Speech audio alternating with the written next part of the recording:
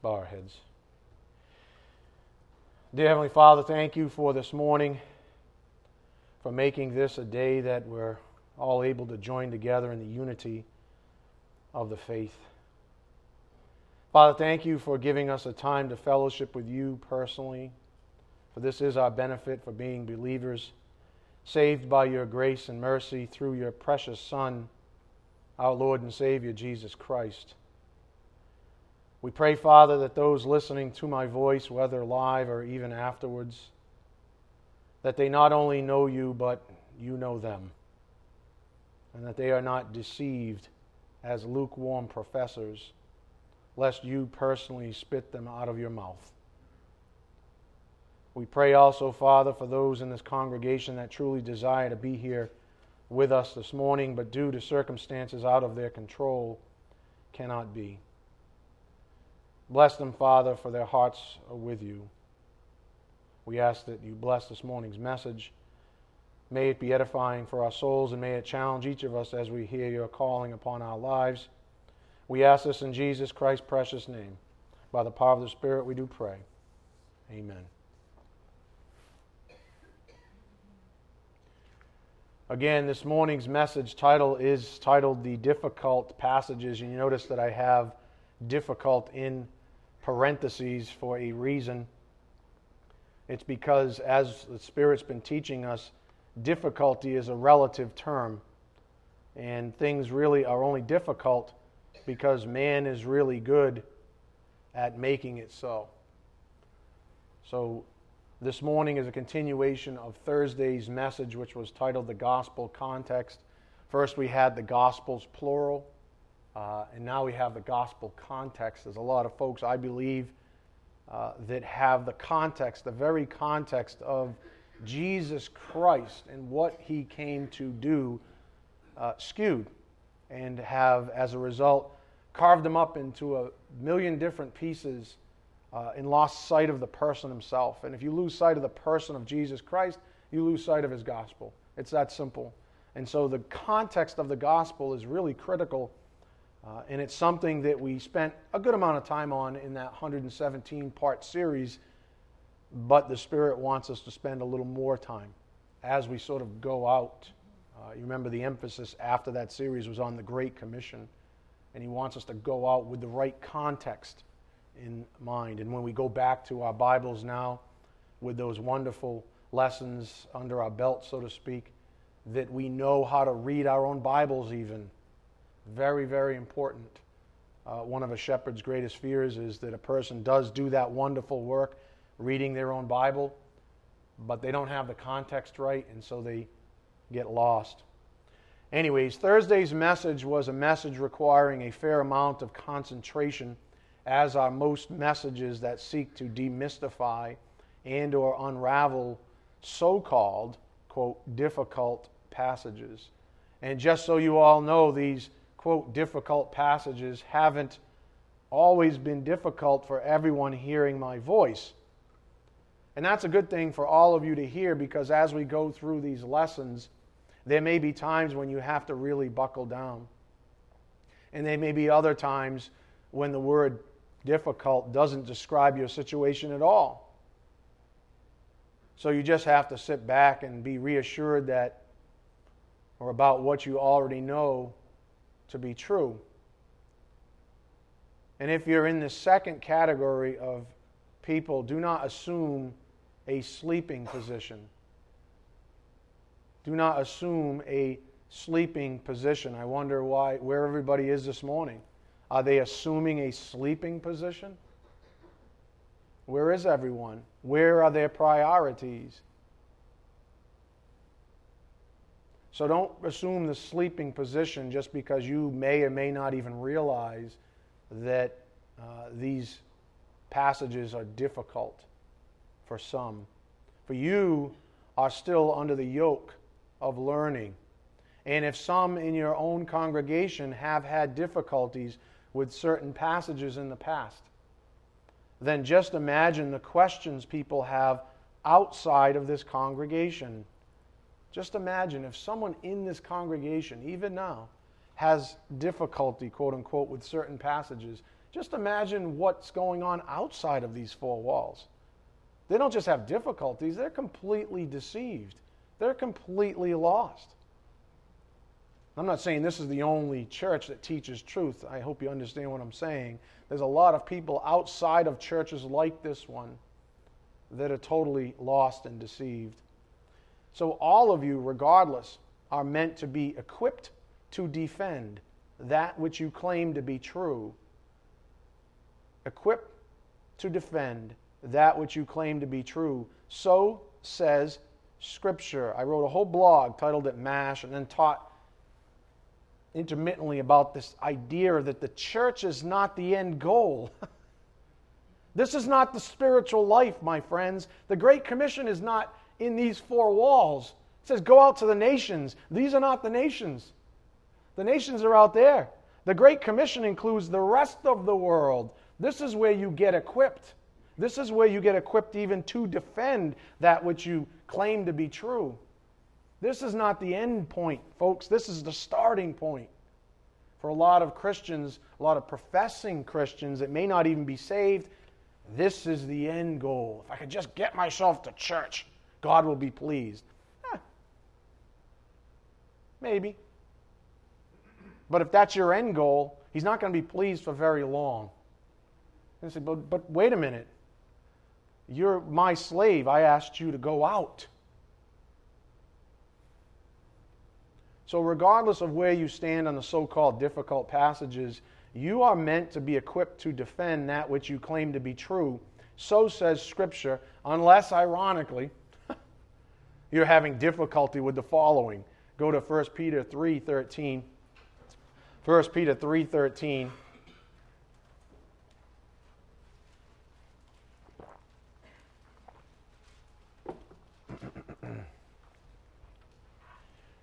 First Peter 3:13.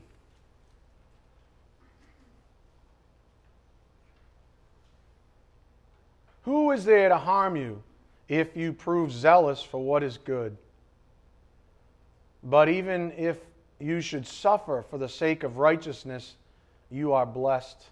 And do not fear their intimidation, and do not be troubled. But sanctify Christ as Lord in your hearts, always being ready to make a defense to everyone who asks you to give an account for the hope that is in you, yet with gentleness and reverence. Always being ready to make a defense to everyone. So maybe you are part of that second category of people. I don't really have much difficulty with this stuff. Yeah, but when push comes to shove, are you able to defend your position? Or are you just so self-absorbed that the church is the end goal and you could care less about going out? These are the things the Spirit's sort of stirring up. One of the key reasons the Spirit has us, or even has us taking this time on the so-called, difficult passages, is for this very reason. Even if you're not currently struggling with some of these passages and or concepts, others around you may be. And eventually, it's possible that you might be asked to give a defense for what it is that you believe, as Peter just wrote. Up here on the board. Ready to make a defense. Students eventually become teachers. Hebrews 5:11-14, we'll see that in a moment. Students eventually become teachers. Teachers are able to clarify topics of discussion by wiping away irrelevant or false preconceptions, supplanting them with the truth. However, one must be able to first identify false ideas before they are able to dispel them for their students. Let me read that again. Students eventually become teachers. Teachers are able to clarify topics of discussion by wiping away irrelevant or false preconceptions, supplanting them with the truth.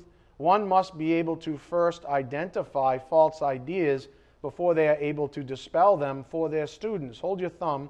Go to Hebrews 5:11. Hebrews 5:11. This is not a novel concept, folks. You come to church to be taught. And then it's your job to go out. It's not my job to go out. I have my own little ministry, of course, to go out, but it's not my job to sit in your position and do all the work for you to go out. Don't say, pastor will take care of it, or Evangelist Grande, he'll take care, or all these people that seem to be frequenting these parks and all this they'll take care of it, but not me.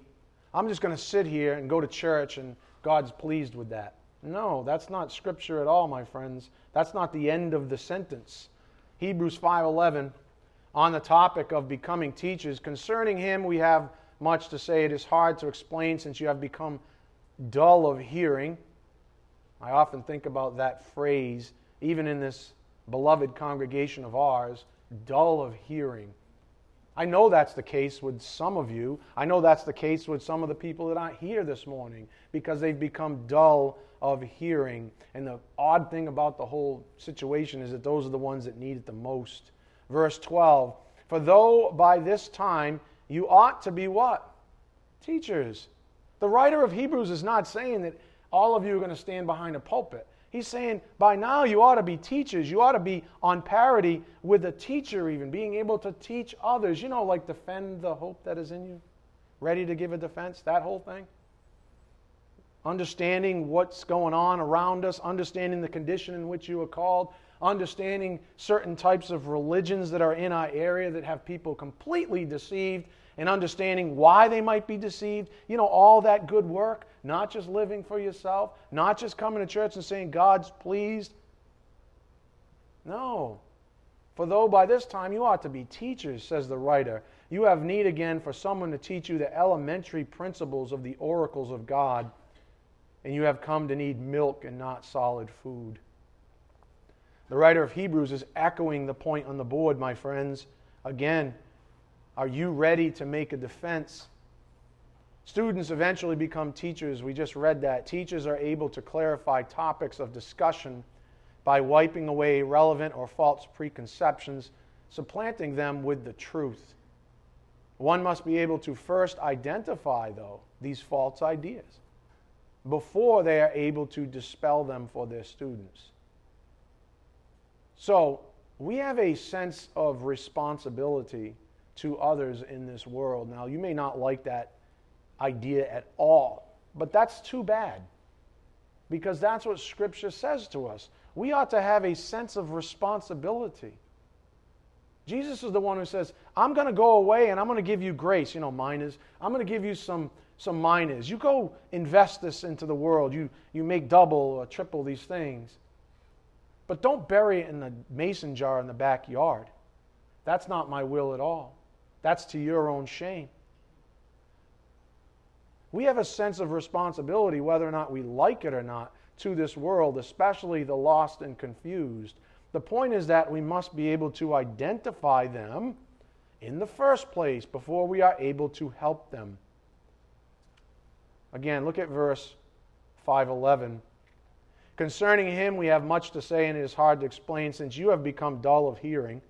For though by this time you ought to be teachers, you have need again for someone to teach you the elementary principles of the oracles of God, and you have come to need milk and not solid food. For everyone who partakes only of milk is not accustomed to the word of righteousness, for he is an infant. But solid food is for the mature, who, because of practice, have their senses trained to discern good and evil, to discern good and evil. Kind of hard to be a teacher if you can't discern the distinction between good and evil. All right, go back to 1 Peter 3:15. 1 Peter 3:15. But sanctify Christ as Lord in your hearts, always being ready to make a defense to everyone who asks you to give an account for the hope that is in you, yet with gentleness and reverence. Again, the key point, students eventually become teachers, but teachers have to first identify false things before they can actually dispel anything for the sake of their students. Verse 16, and by the way, and keep a good conscience Here's a great one, because you need to think about this as well. Keep a good conscience while you're giving this defense. Here's what I believe. A lot of people give a defense and they don't know what the heck they're talking about. You know why? Because they're not here.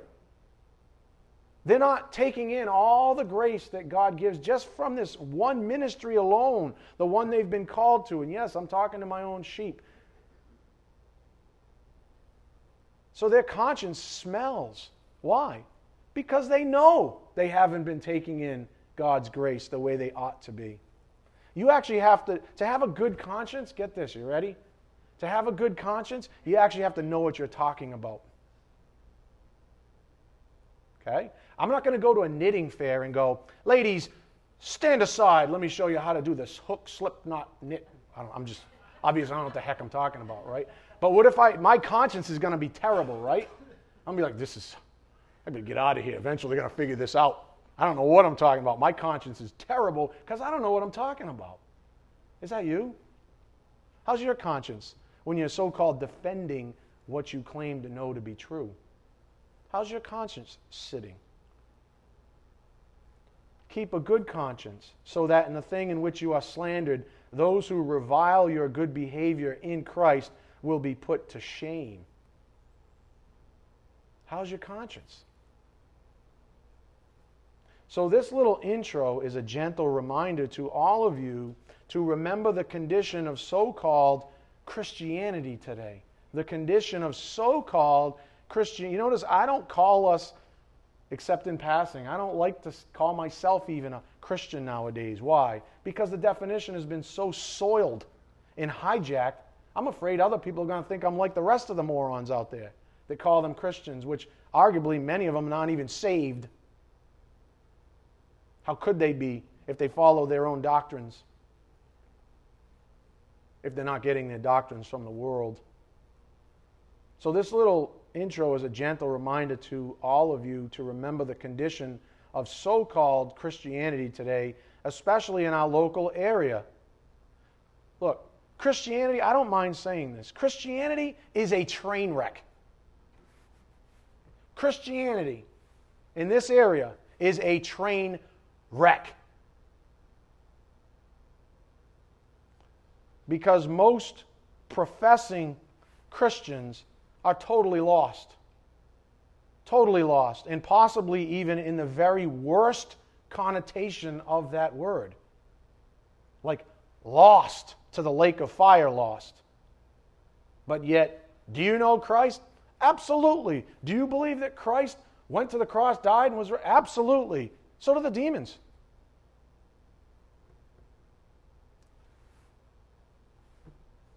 All right, changing gears a little bit. That was just an intro. Happy Sunday morning.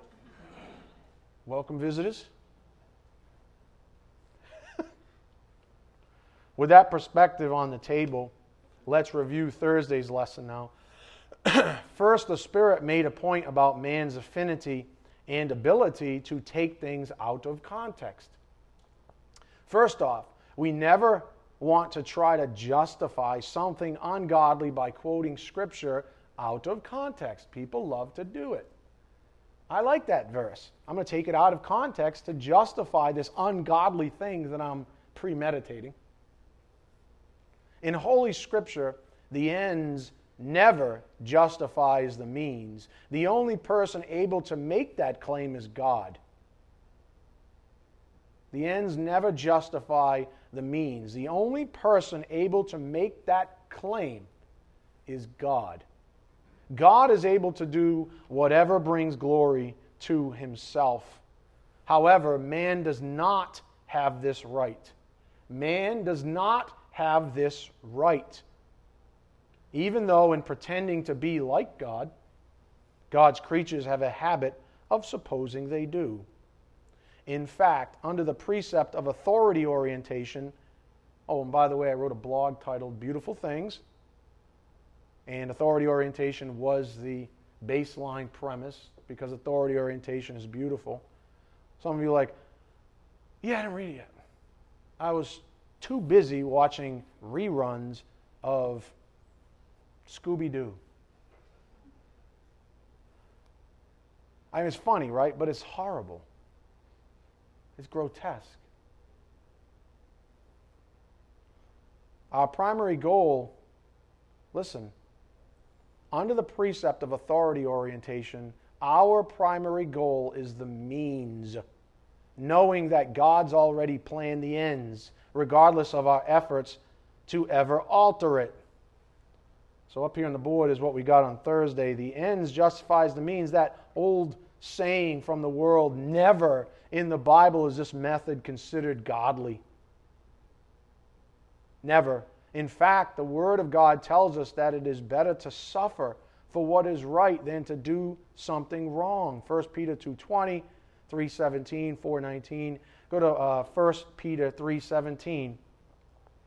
1 Peter 3:17, just as a review.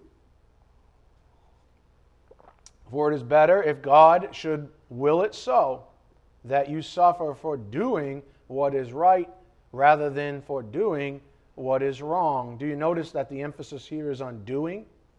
That is the means the Spirit is pointing to this morning. You're not going to know every reason why God the Holy Spirit's going to convict you to do something, but He does. Abraham, go out. I'll tell you when you get there. Okay. But no, go out. I'll tell you when you get there. But I need to know the end so I can justify the means, so blah, blah, blah. No. I just want you to follow my orders. I just want you to take my commands. That's what's important. That's what brings glory to me. You don't make the plans. I do. You're a slave. Your job is to do as I ask. Up here on the board. We do God's will by obeying His commands. God is pleased when we are authority-oriented. We leave the rest up to Him. Again, we do God's will by obeying His commands. God is pleased when we are authority-oriented. We leave the rest up to Him. You might say, but it seems like my life is so much more difficult to be obedient in. My life is tough. Me, my, I. Me, my, I. What about others? My life is so difficult. All I can tell you is that God called you in that condition. And who you are, or who are you, I should ask, O slave, to question the sovereign God of the universe. Romans 9:20 in the Message up here on the board. Who in the world do you think you are to second-guess God? Do you for one moment suppose any of us knows enough to call God into question? Clay doesn't talk back to the fingers that mold it, saying, "Why did you shape me like this?" Who are you to complain? Just be glad you're not in some third world country with no toilet paper. Oh, that's a fact, my friend. Some of you think that everybody on the planet has toilet paper? Oh, no. Oh, no. There are certain parts of this world that you have to pack toilet paper if you're going to go visit them. There's so many things that we take for granted. There are parts of this world that don't have electricity, or it's shared. Lights out at a certain point, or maybe no lights at all. You know what it means? Okay, the last time a hurricane came around and you lost electricity, were you not a little crying little pansy? I can't even flush the toilet. Really? There are people on the other side of the planet that don't have toilets or toilet paper. But your life is so tough. Nobody understands how tough your life is. Jesus Christ said, hey, the fox have foxholes, right? But even the Son of Man doesn't have a place to call his home.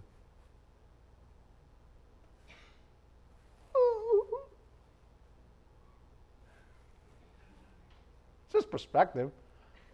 You know what? What the Spirit's been teaching us is right here on the board. Life has context. Your life has context. You know what the starting context is? You're a slave to the perfect master.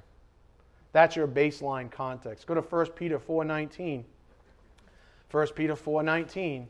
That's your baseline context, my friends. You're a slave. You're like, no, I'm not. I'm independent. Oh, captain, my captain. I am the person who sets the destiny of this vessel. No, you're not.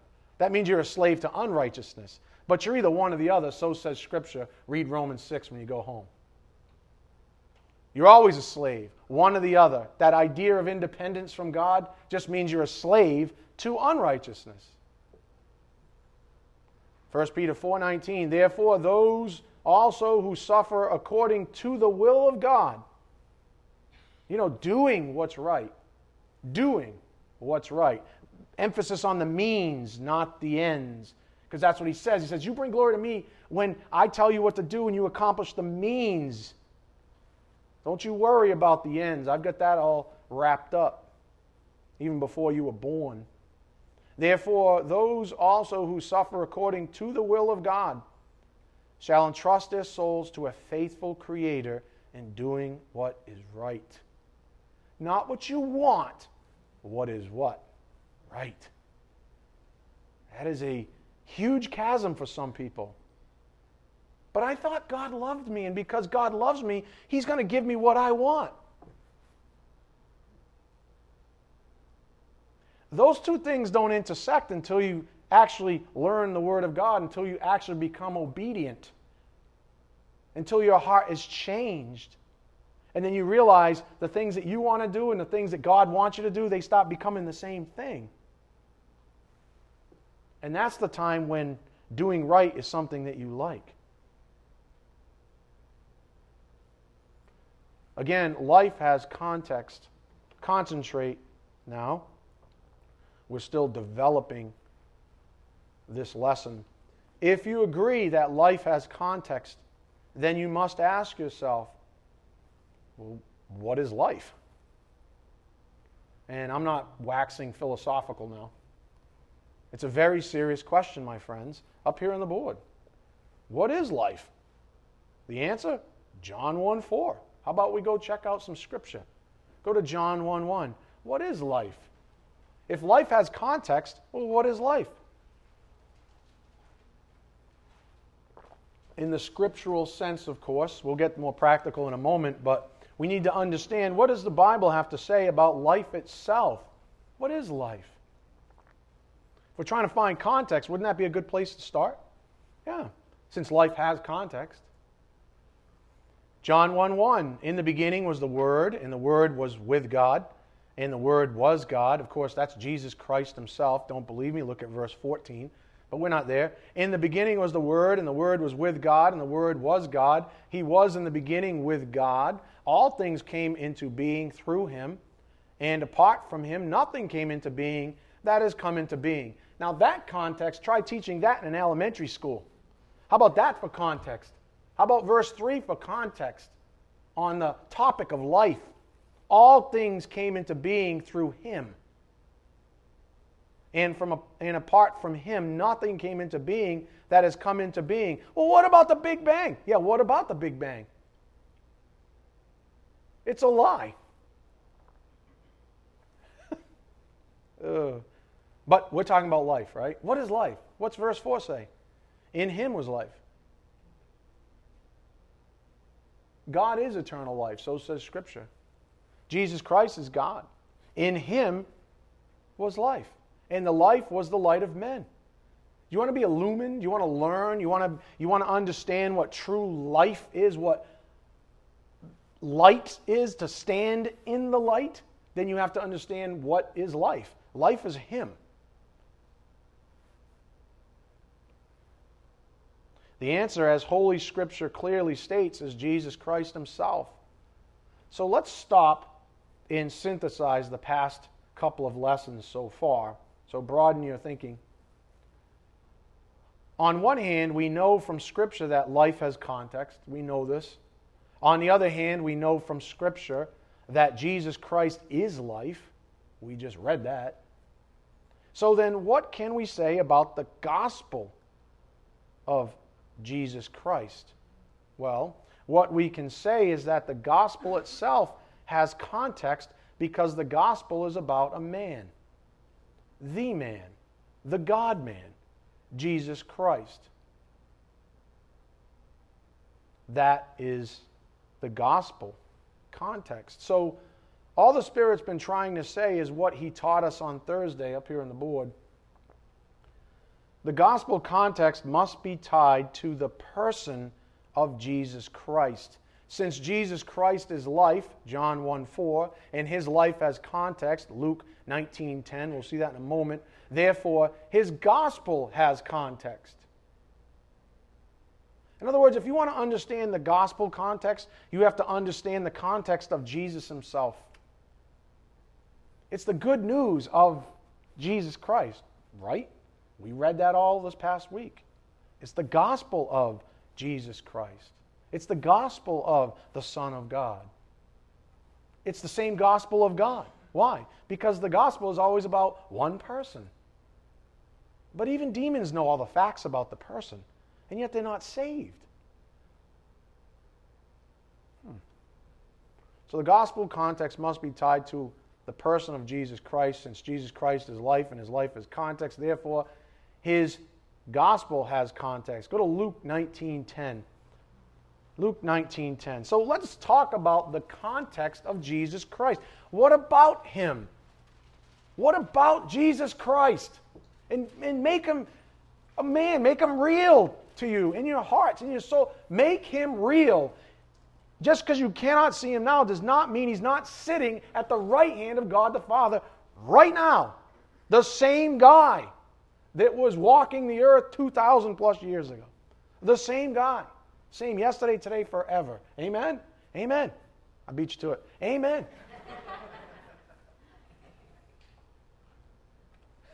Keep up. Luke 19:10. What about this guy? Let's stop trying to learn all the facts about him. What about his context? Who was he? What was he? Why did he Philippians 2:7 and 8, why did he humble himself? Why? Here we go. Luke 19:10 doesn't get much simpler than this. For the Son of Man has come to what? Seek and to save that which was lost. You want to know anything about Him? There you go. For the Son of Man has come to seek and to save that which was lost. Stop. Just stop. Before you go on reeling any further about anything else, I want you to stop and ponder Jesus' own words here. These are not Pastor Ed's words. These are Jesus, Christ, the Messiah, our Lord and Savior. These are His words.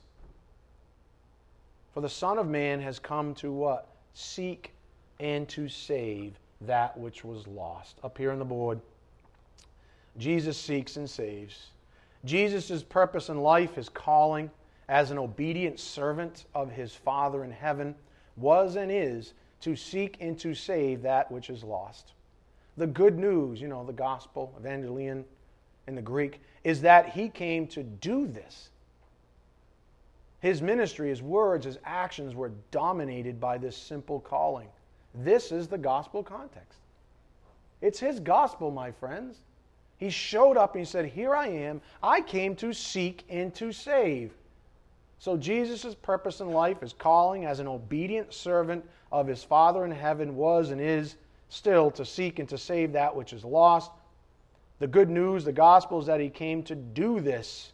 His ministry, His words, His actions were dominated by this simple calling. This is the gospel context. So then, whenever we read our Bibles, what ought we have at the forefront of our mind always? So we're just going to go and we're just going to open up our Bibles tonight, before bed, and we're going to start reading a few passages. What do you think should be at the forefront of our minds always? The gospel context. What's this all about? What is life? Oh, He's life.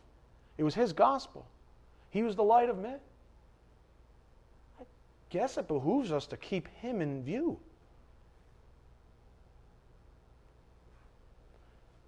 So whenever we read our Bibles, what ought we have at the forefront of our minds always? We ought to have the words of our Lord and Savior, Jesus Christ, always at the forefront of our minds. Look at verse 10 again. For the Son of Man has come to seek and to save that which was lost. Now, it isn't until we lose sight of Christ's own purpose and the plainly stated good news that He came to seek and to save that Scripture runs the risk of becoming, quote unquote, difficult somehow. It's a guarantee, my friends. You lose sight of the person of Jesus Christ, you lose sight of this entire book. You might be able to categorize it because you're an intelligent person. You might be able to do certain little tricks, this, that, and the other. But if you lose sight of Him, you lose sight of the book. You lose sight of everything. The whole thing untethers. That's when things become difficult, when we lose sight of the person of Jesus Christ, the person of the gospel. So as you can see at the outset of this new category of lessons titled the difficult passages, the Spirit's got us immediately focused on the gospel context. It's not so fast. Not so fast. We'll get to those other things like repentance and such, and carnality. We'll get to those things. But those things are worthless until you actually have the context of the gospel itself correct. So that I know, so says the Spirit, when you're reading your Bible, I can convict you of the proper things. That you're not going to be confused anymore, if you ever were. That you'll be ready to give a defense for the hope that's in you. That it won't be difficult, it'll be simple. It'll be beautiful. It'll be a meal that you want to dine on always, not skip out. Not skip out.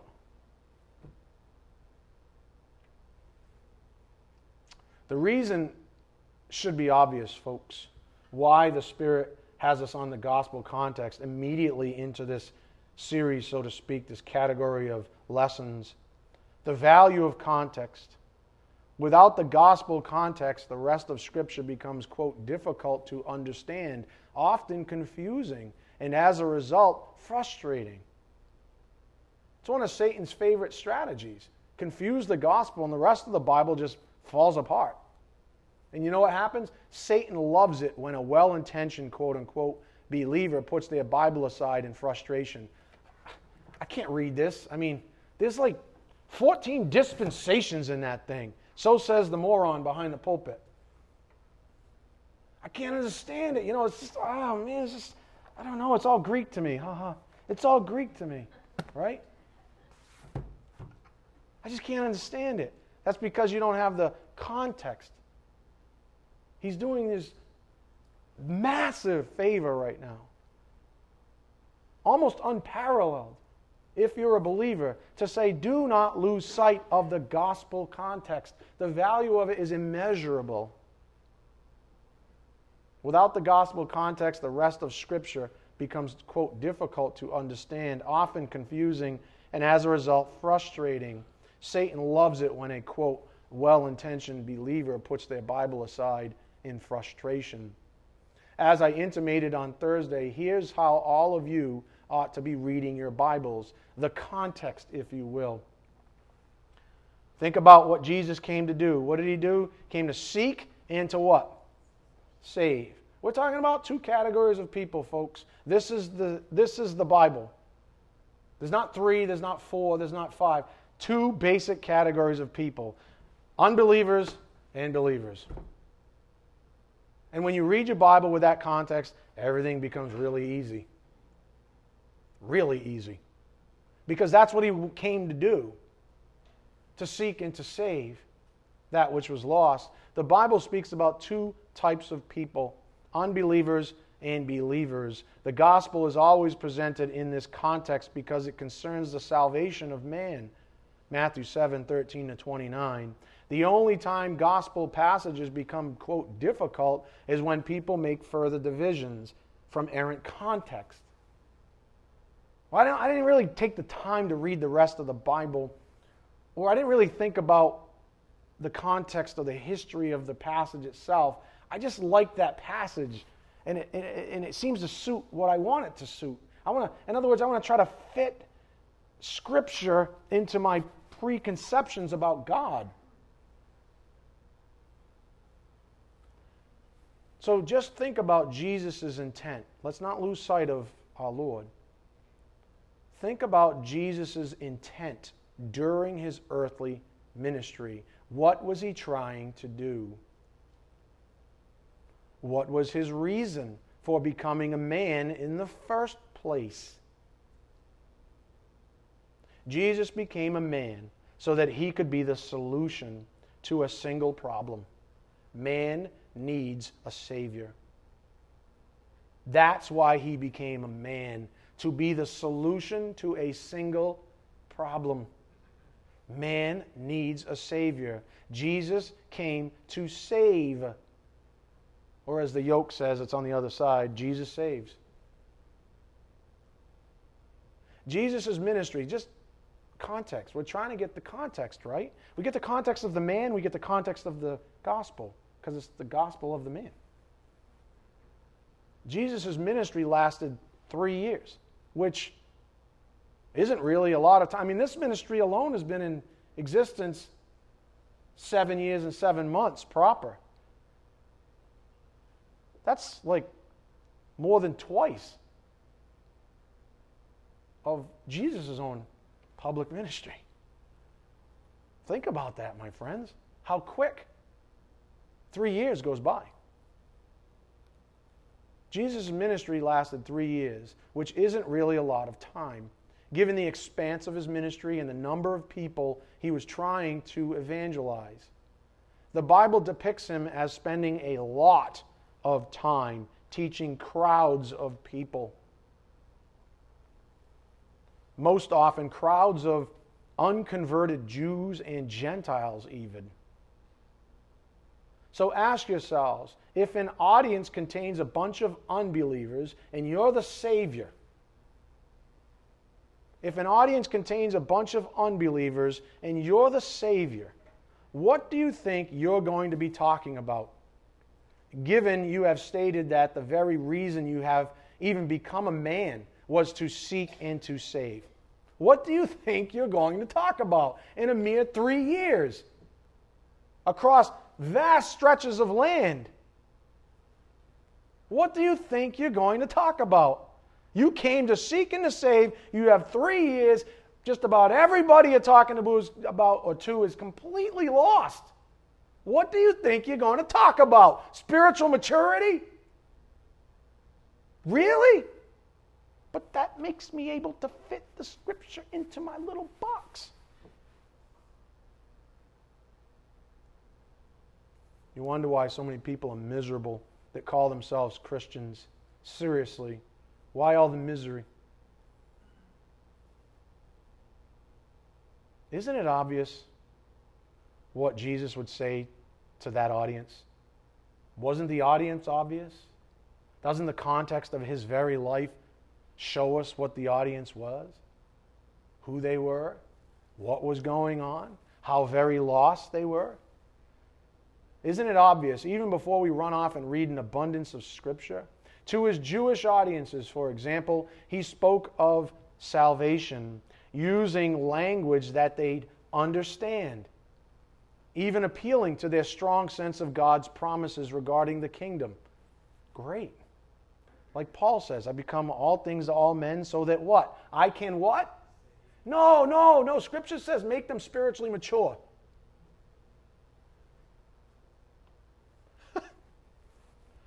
Save.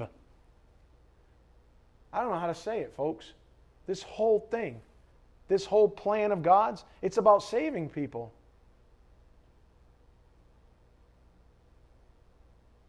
So Jesus used the language that was appropriate with his own brethren, the Jews. Jesus was Jewish, after all. For example, at the very outset of his public ministry, he said to a Jewish audience in Capernaum, go to Matthew 4:17. Matthew 4:17. So he's in Capernaum. That was sort of his home base, if you would, of operations for his ministry. There are a lot of confused Jews at this point in that area.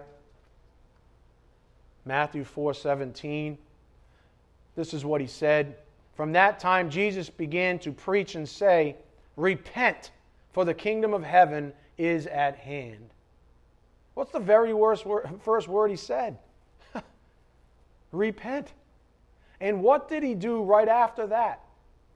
He did exactly what he said we all ought to do in the Great Commission. He said, follow my example. Let's read. Save men, in other words. You ready? You want to see what he said? Look at verse 18. Now, as Jesus was walking by the Sea of Galilee, Capernaum's right on the coast there, he saw two brothers, Simon, who was called Peter, you know him, and Andrew his brother, casting a net into the sea, for they were fishermen. And he said to them, follow me, and I will make you fishers of men. Follow my lead. I will make you fishers of men. Tell all these Jews they have a problem. They need to repent. They need to believe in my gospel. I'm the Messiah. I came to seek and to what? Save. I want to make you fishers of men. Let me give you a little insight on fishers of men up here on the board. Matthew 4:19. This phrase is consistent with the context of Jesus' own ministry. Fishing implies catching. Maturing may come later as experiential sanctification does, but the goal is to what? Catch. Seek and save. What does a fisherman do after all? Okay, to be stupid, I'm going to go fishing in my bathtub today. No, I don't seek by going fishing in my bathtub. You know why? Because there's no fish there. I seek where there's actually fish. I might go down the reservoir. Of course, I don't have a license, so you might have to bail me out, but you know what I mean. I may have to go down the reservoir. Maybe I catch a perch or something, one of those snaggly tooth little things that just eat your bait, and you're like, come on, one of the best. Anyways, I digress. I might go down there, right? We came to seek and to save. Fishing requires actually going out. Find the ones who are lost. This is what this is all about. Find the ones who are lost. I promise, you catch these men, God will sanctify them. Philippians 1:6. I will do that thing. You focus on You focus on getting people saved. You go out and I'm going to make you fishers of men. You know, remember the apostles, the two here in view, they weren't educated. They didn't have notebooks, 3-ring binders full of doctrines. They said, you're the Messiah? I'm him. I'm following you. What do? I'm going to make you fishers of men. You're going to do the same thing I came to do. I came to seek and to save. I'm going to be gone shortly, and I need you to carry out this great commission of mine. Same one that I've always had. Same one I had before my incarnation even. Seek and save. I want you to carry that out. To put this into a greater context of our lessons up here on the board, continuing Christ's work. The Great Commission is a continuation of Jesus Christ's ministry, which was to seek and to save the lost. Luke 19:10. The Bible equips us to do this by teaching us, often through examples. Now, this is where I think a lot of people go, they start bailing out to the left towards intellectualism, towards Gnosticism, towards Pharisaism, towards religion. This is what I think people get lost on. They lose sight of the gospel, and they spend all their time carving up Scripture when all the Scripture was saying, hey, look, Paul went out, and this is what he ran into, so he wrote about it. John went out, this is what he ran into, and so he wrote about it. All they were trying to do is preserve the pristine gospel, to seek and to save the lost. And Satan keeps coming in and saying, oh, no, it's faith by works. It's Jesus Christ wasn't even, he was like a spiritual dude, but, the Spirit left him on all this crazy stuff. All matter is evil, so says the Gnostics. And it was just this infiltration, constant attacks on the one beautiful thing, the gospel of Jesus Christ. They're all attacks on the person of Jesus Christ himself. That's what you're supposed to read when you read the epistles. Not carve them up into ad nauseum. So let's, again, find the context of the Bible. He's giving it to you. We ought to continue Christ's work. The Great Commission is a continuation of Jesus Christ's ministry, which was to seek and to save the lost. The Bible equips us to do this by teaching us, often through examples, what it means to reaffirm and defend the gospel. You know, like Paul, Peter, John, in their epistles. Is that hard? No, not really, huh? Seems kind of simple. Jesus came, showed us his heart, showed us how to do it, said, follow me, I'll make you fishers of men. I'm going to leave now. Here's the Great Commission. I have all authority to give it to you. Go and baptize the nations and teach them all that I've taught you, this blah, blah, blah, blah. Make disciples. Stop. Some of you might be saying to yourselves at this point, you mean to tell me that what you're saying is that the gospel is not just the beginning of our salvation, it's also our sanctification? I boldly, responsibly, and accurately say a resounding yes. It's not only the cause of our salvation, it's also the cause of our sanctification. What's more beautiful in your life? What's going to bring you more joy in time than giving somebody the gospel? Honestly, than fulfilling and continuing Christ's ministry on earth. What's more joyful than that? Coming to church and taking more notes? Going on Facebook and arguing ad nauseum about ridiculous doctrines of men? What's going to give you more joy?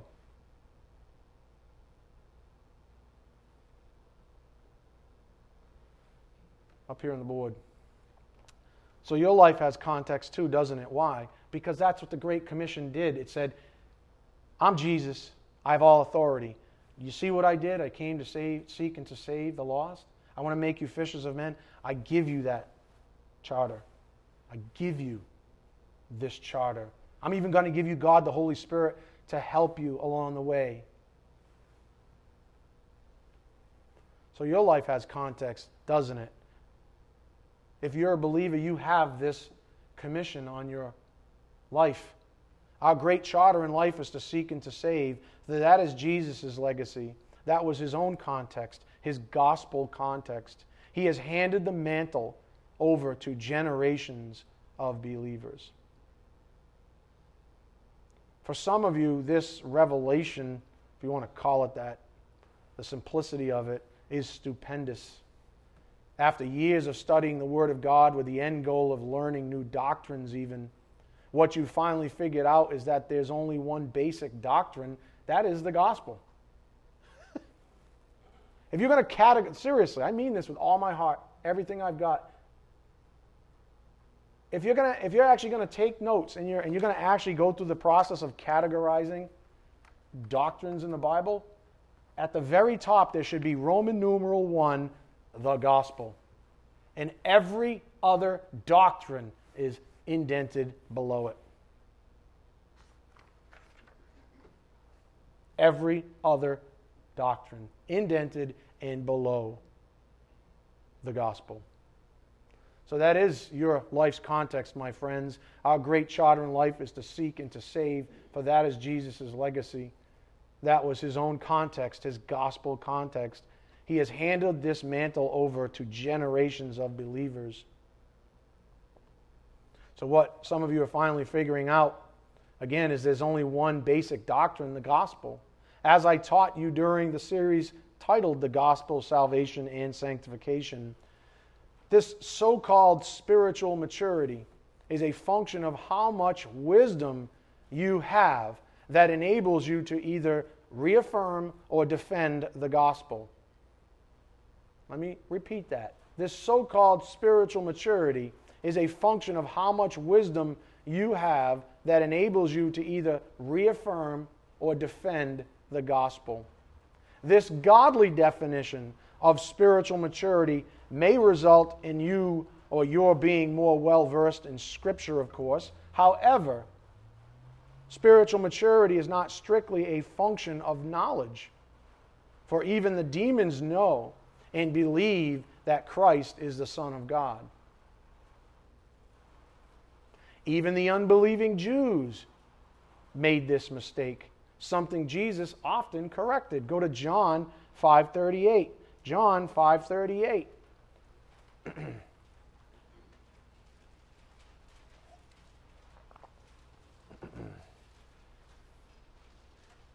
Demons believe. The Jews, the unbelieving Jews believed. But what did they believe, though? That's the problem. John 5:38, you do not have his word abiding in you. Now, they would have flipped out when they heard that. They said, not only do I have it abiding, I have Scripture memorized. These guys were really intelligent people, and they had literally the Old Testament, massive portions of it memorized.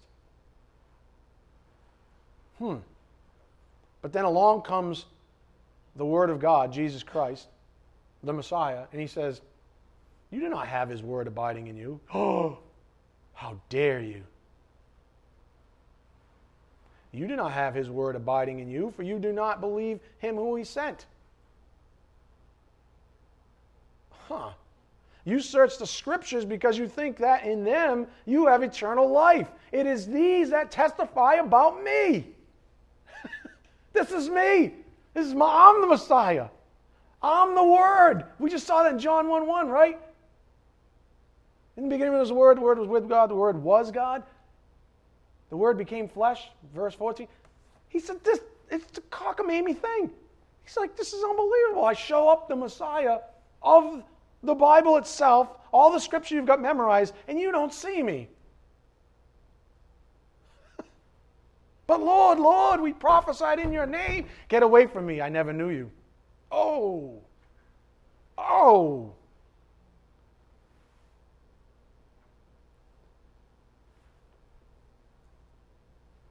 You search the Scriptures because you think that in them you have eternal life. It is these that testify about me, and you are unwilling to come to me so that you may have life. John 1:4 said, whose life? In him is life. We asked that question at the beginning of the class, right? What is life? Well, why don't they have it? Because they never had him up here on the board. What is life? He just said in verse 40, you are unwilling to come to me so that you may have life. But we have all the Scripture. We have all the doctrines. So, the word's not abiding in you. Verse 38. But we knew Scripture. I know. So? What is life? The answer on the board.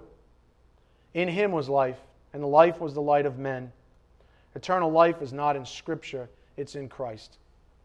John 5:39. As the Spirit taught us, spiritual maturity is a function of faith. And faith, my friends,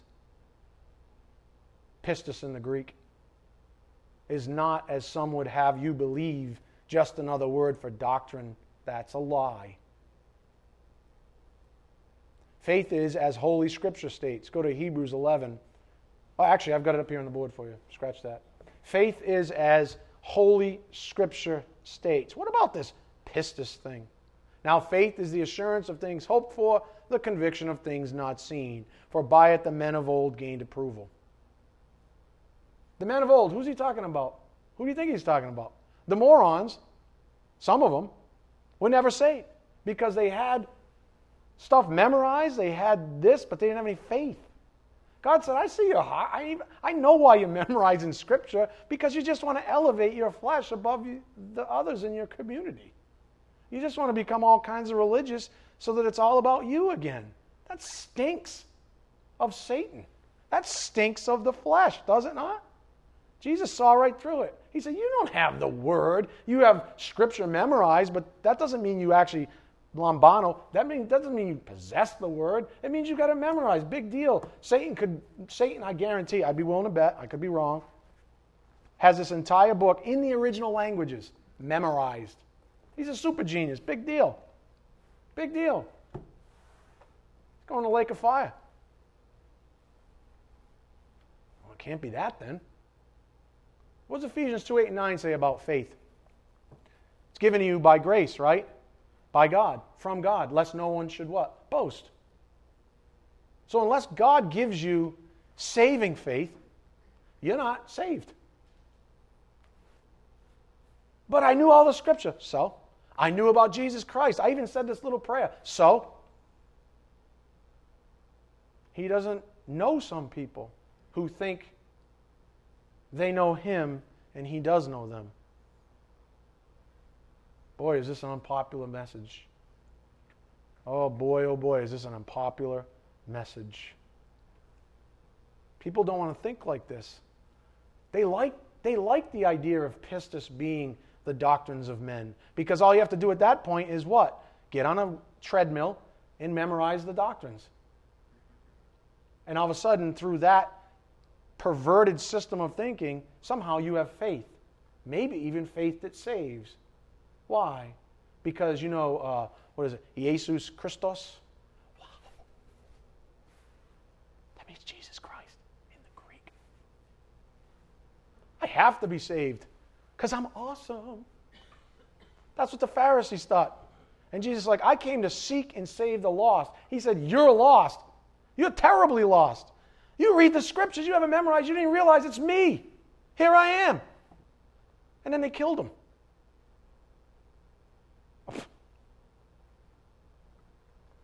As Paul stated so magnificently regarding this faith from God, go to Romans 1:16. Romans 1:16. The gospel has context. Once Paul got knocked down on the road to Damascus, Jesus showed him that context. And he was utterly convinced that the gospel was the centerpiece of his life. The centerpiece of his life. He said, all the things that I've gained, I count them as what? Rubbish, if I can just get to know Christ. That's true wisdom.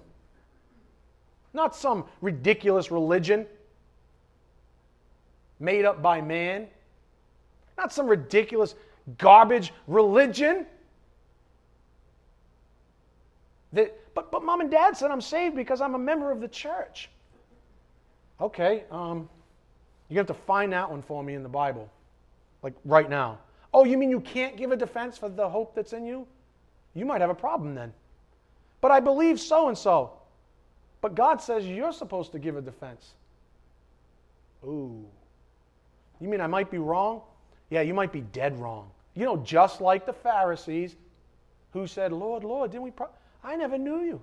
And they had more scripture than most people, at least as the Old Testament knowledge is concerned, the oracles. People need to stop buying lies. Parents and grandparents, brothers and sisters, we don't save anyone. God saves. Jesus saves. We don't save anyone. If you don't have a humble, contrite heart, you don't get the faith that saves. Because faith from God is, guess what? You ready for this one? By grace, charis, is a gift. And God says, nope, yes, nope, yes, nope, nope, nope, nope, nope, nope, nope, nope, nope, nope, nope. Yes. Why so many nopes? The gate is narrow that leads to life. Broad is the way that leads to destruction. Few will find it. Damn you, Collins! How dare you say that? Now you're bringing my children into view. My grandparents are in view. My best friend is in view. That's right. Have I become your enemy because I tell you the truth? Damn you, Collins. What do you want me to say? You want me to lie to you? You want me to lie about the context of the person of Jesus Christ? You want me to lie to you about the context of the gospel? Would you rather that happen? It's amazing. It's amazing. People. Look at verse 16, Romans 1:16. Paul saw it. The Spirit's just trying to get you to see it. He wasn't teaching some other gospel like some morons teach. Oh, this was the gospel of Paul. Shut up. Jesus Christ taught Paul. Do you think he's going to teach him a different gospel? I'm just going to I'll give you a different one so you can go out and confuse the hell out of everybody. Joke's on them. And maybe they'll end up in a lake of fire because that's what I want. Because I didn't come to seek and to save. I don't want my agents, I don't want to hand the mantle over so that's simple and pure devotion to me, I want to set you off with something confusing. Does that sound like Jesus at all? God's not the God of confusion. The Holy Spirit's God. He said, I'm going to send you a helper. He's going to make sure that he brings in remembrance all that I taught you. He's going to bring in remembrance the things that I said. Lo, I'm with you always. It's the Spirit of Christ. He's not trying to confuse anyone. Paul wasn't confused. To him, it was very simple. Romans 1:16, for I'm not ashamed of the gospel, for it is the power of God for salvation to everyone who believes, to the Jew first and also to the Greek. There's no distinction, for in it the righteousness of God is revealed from faith to faith, as it is written, but the righteous man shall live by faith. I just told you, Scripture just revealed, the Holy Spirit just convicted you all, that faith is a gift from God. It's not some man-made doctrine. It's not you memorizing Scripture. It's a gift from God. And guess what? James 4:6 says, God gives grace to guess who? The humble. But the Pharisees had all this doctrine, and they were really smart. I don't know. And he never gave them that saving faith. Why? Because they weren't humble. DJ and I were talking about that before class. How do you evangelize someone? What does the Bible say? What did Jesus say at the outset of his ministry? Repent! God loves a contrite heart. So how do you evangelize somebody? The very first question to get them thinking about is really the only question that, I hate to say it, don't quote me and get all tangled in doctrines. The only question that really matters, do you need a Savior? Do you believe that you need a Savior? Because if you don't, God's not going to give you saving faith. You have to believe that you need a Savior. You're not going to believe all these facts about Jesus Christ. That might come after. It will. But God sees the heart, and He says, the only person I'm going to give saving faith to is the humble one. Is the one who says in their heart, I need a Savior. I am a wretch. I need a Savior. If that conversation never happens, they might have a problem. That's all Jesus ever talked about, my friends. Even the parable of the soils, he just kept saying, some people are going to come really close, but then they're going to choose their self-life because they never gave up on it. The man that precipitated, it's easier for a camel to go through the eye of a needle than a rich man to come to Christ. What was his problem? Jesus said, yeah, you kept the law, but why don't you get rid of the self-life? All those things that you're attached to, and then you can follow me. Oh, no. I want easy believism. Throw me a coin. How do I hedge my bets? Mommy and Daddy told me if I just believe in Jesus Christ, I'm going to heaven. This is the other one I've been working out in my own soul. When's the right time? Do we have the right to tell a 5-year-old they're saved? Do we have the right to tell anybody they're saved? And then I asked myself, how humble, how convicted is a really small child of the fact that they're a wretch? If that's like the preeminent first step, I need a Savior. Not because mommy and daddy or prep school teacher said, oh, Jesus Christ loves you. If you believe in Him, you go to heaven. Sounds like a great ticket to me. You mean all I have to do is show up with my hand out and I get a candy? Sounds like a trick. So you have to ask yourself, wait a minute, some of these people say, I was saved when I was 4 or 5. I have to say to myself, in all integrity to Scripture, is that possible? Is that actually possible? It's for God to decide. But how much does a young 4-year-old contemplate their own wretchedness. How can they?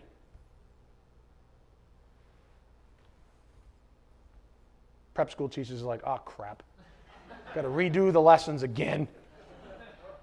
I'm being very serious, my friends. The last thing we want to do is lie to any individual and tell them they're saved when we shouldn't, or imply that if they say these things, even though they can't even comprehend, what the heck was Jesus saying when he said repent? They don't understand repent. They understand, if I say this, I get a candy? Yeah. How can they possibly understand repent? That's between you and the Lord to think about. Verse 17. For in it the righteousness of God is revealed from faith to faith, as it is written, but the righteous man shall live by faith. Up here on the board. From faith to faith. The beginning and the end is faith. Please see this. This is what made Martin Luther, the great reformer, literally blow apart at the seams.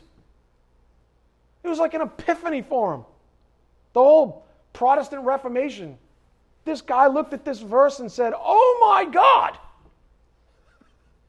This is incredible. From faith to faith, you mean the whole thing?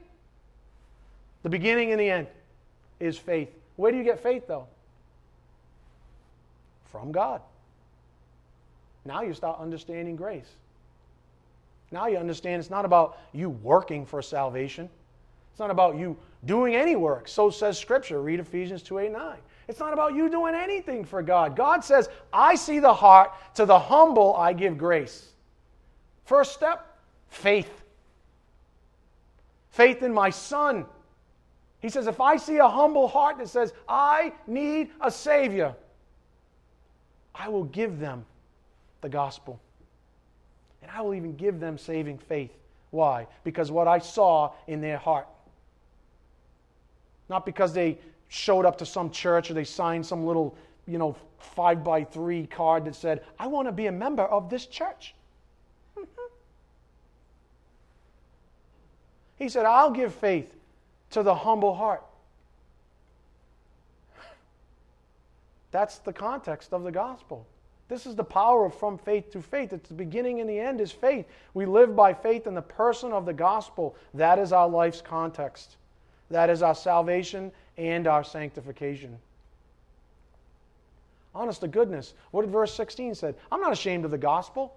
I'm not even ashamed that it's easy. Matter of fact, I want you to believe it's easy. I really do. But easy things are shameful. That's for like the stupid people. Who says that? Intellectual, arrogant people. I want knowledge that puffs up. I want this whole thing to be about knowledge. Oh, you want to be a Gnostic just today in 2016. Never knew you, says Christ. That's what you believe. From faith to faith, the beginning and the end is faith. We live by faith in the person of the gospel. That is our life's context. That is our salvation and our sanctification. To our previous point up here on the board, our great charter in life is to seek and to save. For that is Jesus' legacy. That was his own context, his gospel context. He has handed the mantle over to generations of believers. Look at what Jesus said. Go to Mark 1:15. Mark 1:15.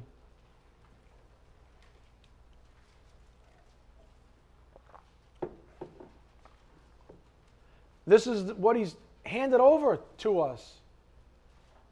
And he didn't make, he wasn't afraid of offending anyone. That's what I love about Jesus. He's like, you didn't take offense to me. I care because I love you. I don't want anybody to miss out on eternal life, but it's your choice. And so I'm not going to lie to you. I'm not going to, if this is the line of, saving faith, I'm not going to try to meet you halfway. I'm not going to skip out on this idea that you have to repent. You have to get really low. God has to see your heart and then give you saving faith. I'm not going to skip out on that. That would be robbing you. That would be a lie. Mark 1:15, and saying, the time is fulfilled and the kingdom of God is at hand. What does he say? Repent and believe in the gospel. As we learned this past week, there's only one gospel. Repent and believe in the gospel. Stop. Consider the simplicity of the situation that beset Jesus at the outset of his ministry. Just 3 years, not much. A lot of space to cover, a lot of people to talk to. What was the situation? He said, I came to seek and save the lost. First thing he said, repent and believe in the gospel. That's all he's going, repent. Repent, believe the gospel. Repent, understand that you are a sinner. So consider the simplicity of the situation that beset Jesus at the outset of his ministry. The history is that the Jews who had been given the oracles of God, that's Romans 3:2, had fallen away from truth. So much so that many believed in salvation by works. There are huge denominations in our area that teach it's salvation by works. It's not just Jesus Christ. Jesus Christ, and you have to be a good person, and then God will go, maybe at the end of this, I'll save you because, you are kind of better than the neighbor. Then you become like the Pharisee who said, thank God I'm not like that guy. That guy was going, tearing his chest, saying, save me, I'm a sinner. Which one got saved that day? This one. Not the pompous ass. Not the one who said it's faith plus works. Not some person that thinks they can impress God. Are you kidding me? The only things impressive to God are the gifts we get from Him. Nothing we can do on our own. So the history in context of that verse is that the Jews who had been given the oracles of God had fallen away from the truth, so much so that they believed in salvation by works. Jesus had to teach salvation by grace. In other words, that salvation was never through the law, like they were teaching, but rather through Him. Through Him, through the person. Given the momentum of the Jewish leaders at the time and the fact that Jesus was Jewish himself, his Father in heaven wanted him to thrust himself into the history and the audience of the Jews. Just consider the concept. The Jews were a mess. It's salvation by works. God says, I'm sending my Son down. He's going to become a man. And he's going to thrust himself in the middle of this pigsty. So that's what the Father did. That's the context. You get it? So this place is a mess.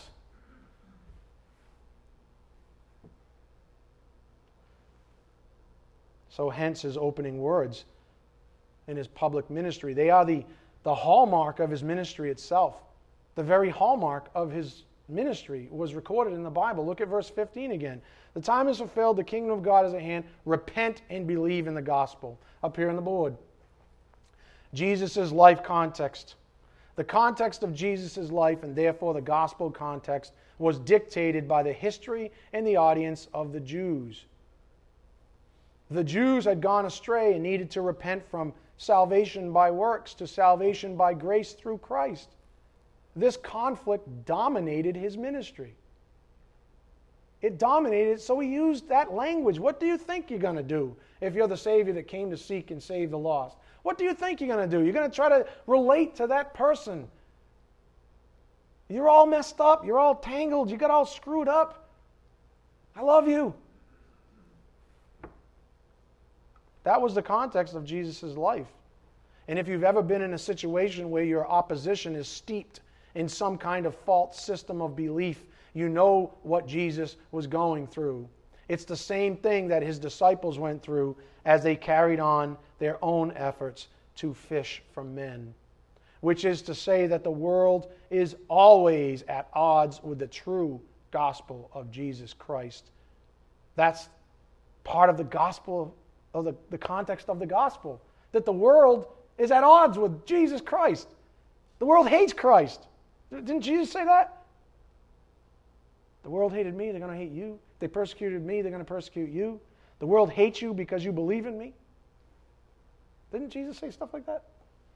That's our context. The world has always rejected grace in favor of works. The context of our lives, even today, 2,000 plus years later, demands that we carry on with Jesus' work in the same manner in which he showed us up here on the board. We must evangelize the same way that Jesus did. Repent and believe in the gospel. Repent and believe in the gospel. Count the cost. Give this thing a serious look. Are you a sinner? Do you need a Savior? Do you? If you've never thought that, then you never got the faith that saves. If you don't think you need a Savior, what do you think you're believing in? Well, it says, I was told that if I believe in Jesus Christ, that I get a free ticket to heaven. Yay! But Jesus said, no, wait a minute. Whoa, wait a minute. Give up the self-life first, then you can follow me. Oh, man, people don't like those passages, do they? Oh, no, not my little Jimmy. He got saved when he was 4. Really? And who are you to say that? What about little Jimmy? Little Jimmy's still sucking his thumb. What about little Jimmy? Think little Jimmy knows what the heck repentance even is? Think little Jimmy understands the need for a Savior? Some of you people need to smarten up. Get real. Stop pretending. Everybody's got these blinders on. It's big pretend. As long as I believe it, I'm good. I can go home and sleep at night because I don't like the fact that little Jimmy might be totally lost. I might have been the one that told him that he was saved. And now he thinks he's saved and he's not saved. What do you think Jesus Christ was saying all this time? You guys think you're saved, but you're not. I'm serious. You think the Pharisees didn't think they were going to heaven? Are you kidding me? He's shaking them. Are you kidding me? The scriptures talk about me. But nobody likes that message, especially not today, with easy believism as our gospel. You know, the gospel that has some other Jesus that didn't teach that stuff, given from another spirit that doesn't teach that stuff, and so they end up with a little g gospel that's so accommodating. Yay, little Jimmy going to heaven. Jimmy going to heaven. What are we doing, man? Seriously, what are we doing? So Jesus Christ hands over the mantle. And what do? Well, I don't like that part of it. I don't like that part. I kind of like this part, though. You know, the free handout? I kind of like that one. So I'll keep that. I'll lie to everybody in my midst. I'll tell them all you have to do is believe these facts about Jesus Christ. You get to go to heaven. I'll lie my socks off.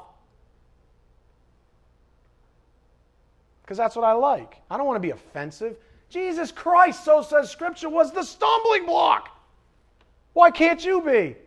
Not a stumbling block for righteousness, a stumbling block to the unrighteous.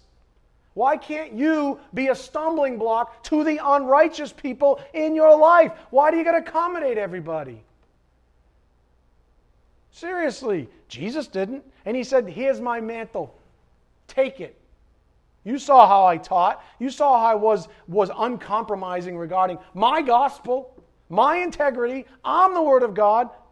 I'm the Messiah. You saw how I taught these people. I loved them. But I didn't pretend. I told them, you need a Savior. You need to repent. You need to get back to the truth. We must evangelize in context, my friends. We mustn't ever take biblical passages out of context in order to relieve the pressure of spreading the true gospel of Jesus Christ. We know there's another gospel, we know there's another Jesus, and we know there's a lot of spirits that teach both of those things. We know they exist. How do I know? Scripture says they exist. We know in end times, people are going to fall away for what? The doctrines of demons. The doctrines of demons say, oh, no, Jesus' words don't apply. That was, hey, listen, it's 2016. We gotta change our ways, Rock band. Come up here, come up to the stage. Ready? We're going to jam out. Brian's on the bass. Boom, boom, boom, boom. Right? The kids are flipping out. Oh, it's like this almost like trance-like state. Oh, I believe in Jesus. Yay, yay. That's what most Christian churches are like nowadays, at least the big ones. Kids flood those places. Why do they flood those places? Why do you think? It's easy. They don't have to give up their self-life. To them, it's just another hedged bet. And sadly, so sadly, idiots that should not even be called, in many ways, Christians, call themselves pastors. They're not shepherds. These are the people that are climbing over the side. These aren't shepherds. This is a shepherd. Do you see it? This is a shepherd. That garbage out there is bull. And you got people, you got young kids, come on, people. Young children lied to from when they were little kids.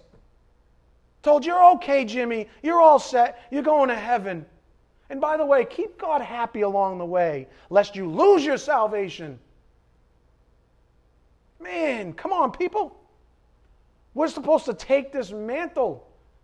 We're not supposed to shrink away to our own destruction. We're supposed to take this mantle and go out with the Great Commission. Carry on Jesus' work, which was what? To seek and what?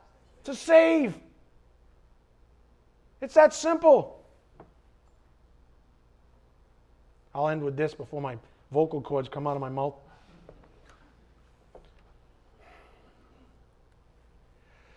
The result of taking biblical things out of context is a fall from holiness. The gospel has context. If we're going to be set apart for God's good work, if you take any of this, if anything's pure, if anything's good, right? Dwell on these things. Dwell on this. The gospel has context. We know Jesus Christ was a person. We know what He said. We know He didn't hold back. We know He didn't compromise. I mean, you look up uncompromising, you see Jesus and Paul in the dictionary. Neither one of them were uncompromising. They wouldn't. And Paul said, I'm not ashamed of the gospel. I'm not ashamed that I'm a stumbling block to unrighteousness. I want to be a stumbling block to unrighteousness. Don't you? Don't you want to be a stumbling block to unrighteousness? Seriously. Oh no, I'd rather party. I'd rather skip church and go to a party. I'd rather skip out on evangelizing and go to some party with ungodliness, with unrighteousness. That's what I prefer. Yeah, that's what I prefer. Shame on you. That's not bringing glory to God at all. The gospel has context. Let's find it. Let's embrace it. Let's stop skirting it. Let's stop pretending. Amen? All right, let's bow our heads. Father, thank you again for this morning's message, for another time to rejoice and be washed by the Word, refreshed in a way that only your Word can refresh us. Father, thank you for always being faithful to your promises, even as a father whose good work is to discipline his children from time to time. We are so very grateful because you are so very faithful. It's true, Father, our faith wavers, but may you continue to bless us with the confidence that you will correct us and get us back on course. We pray, Father, that our hearts remain humble as we head on back out to the world system, out from this magnificent place of refuge. We pray that we are not overcome with sadness and that we never grow weary of doing good. For this is pleasing in your eyes. So says your word. May you bless all traveling from this local assembly. It's in Christ's precious name, by the power of the Spirit, we do pray. Amen. Thank you.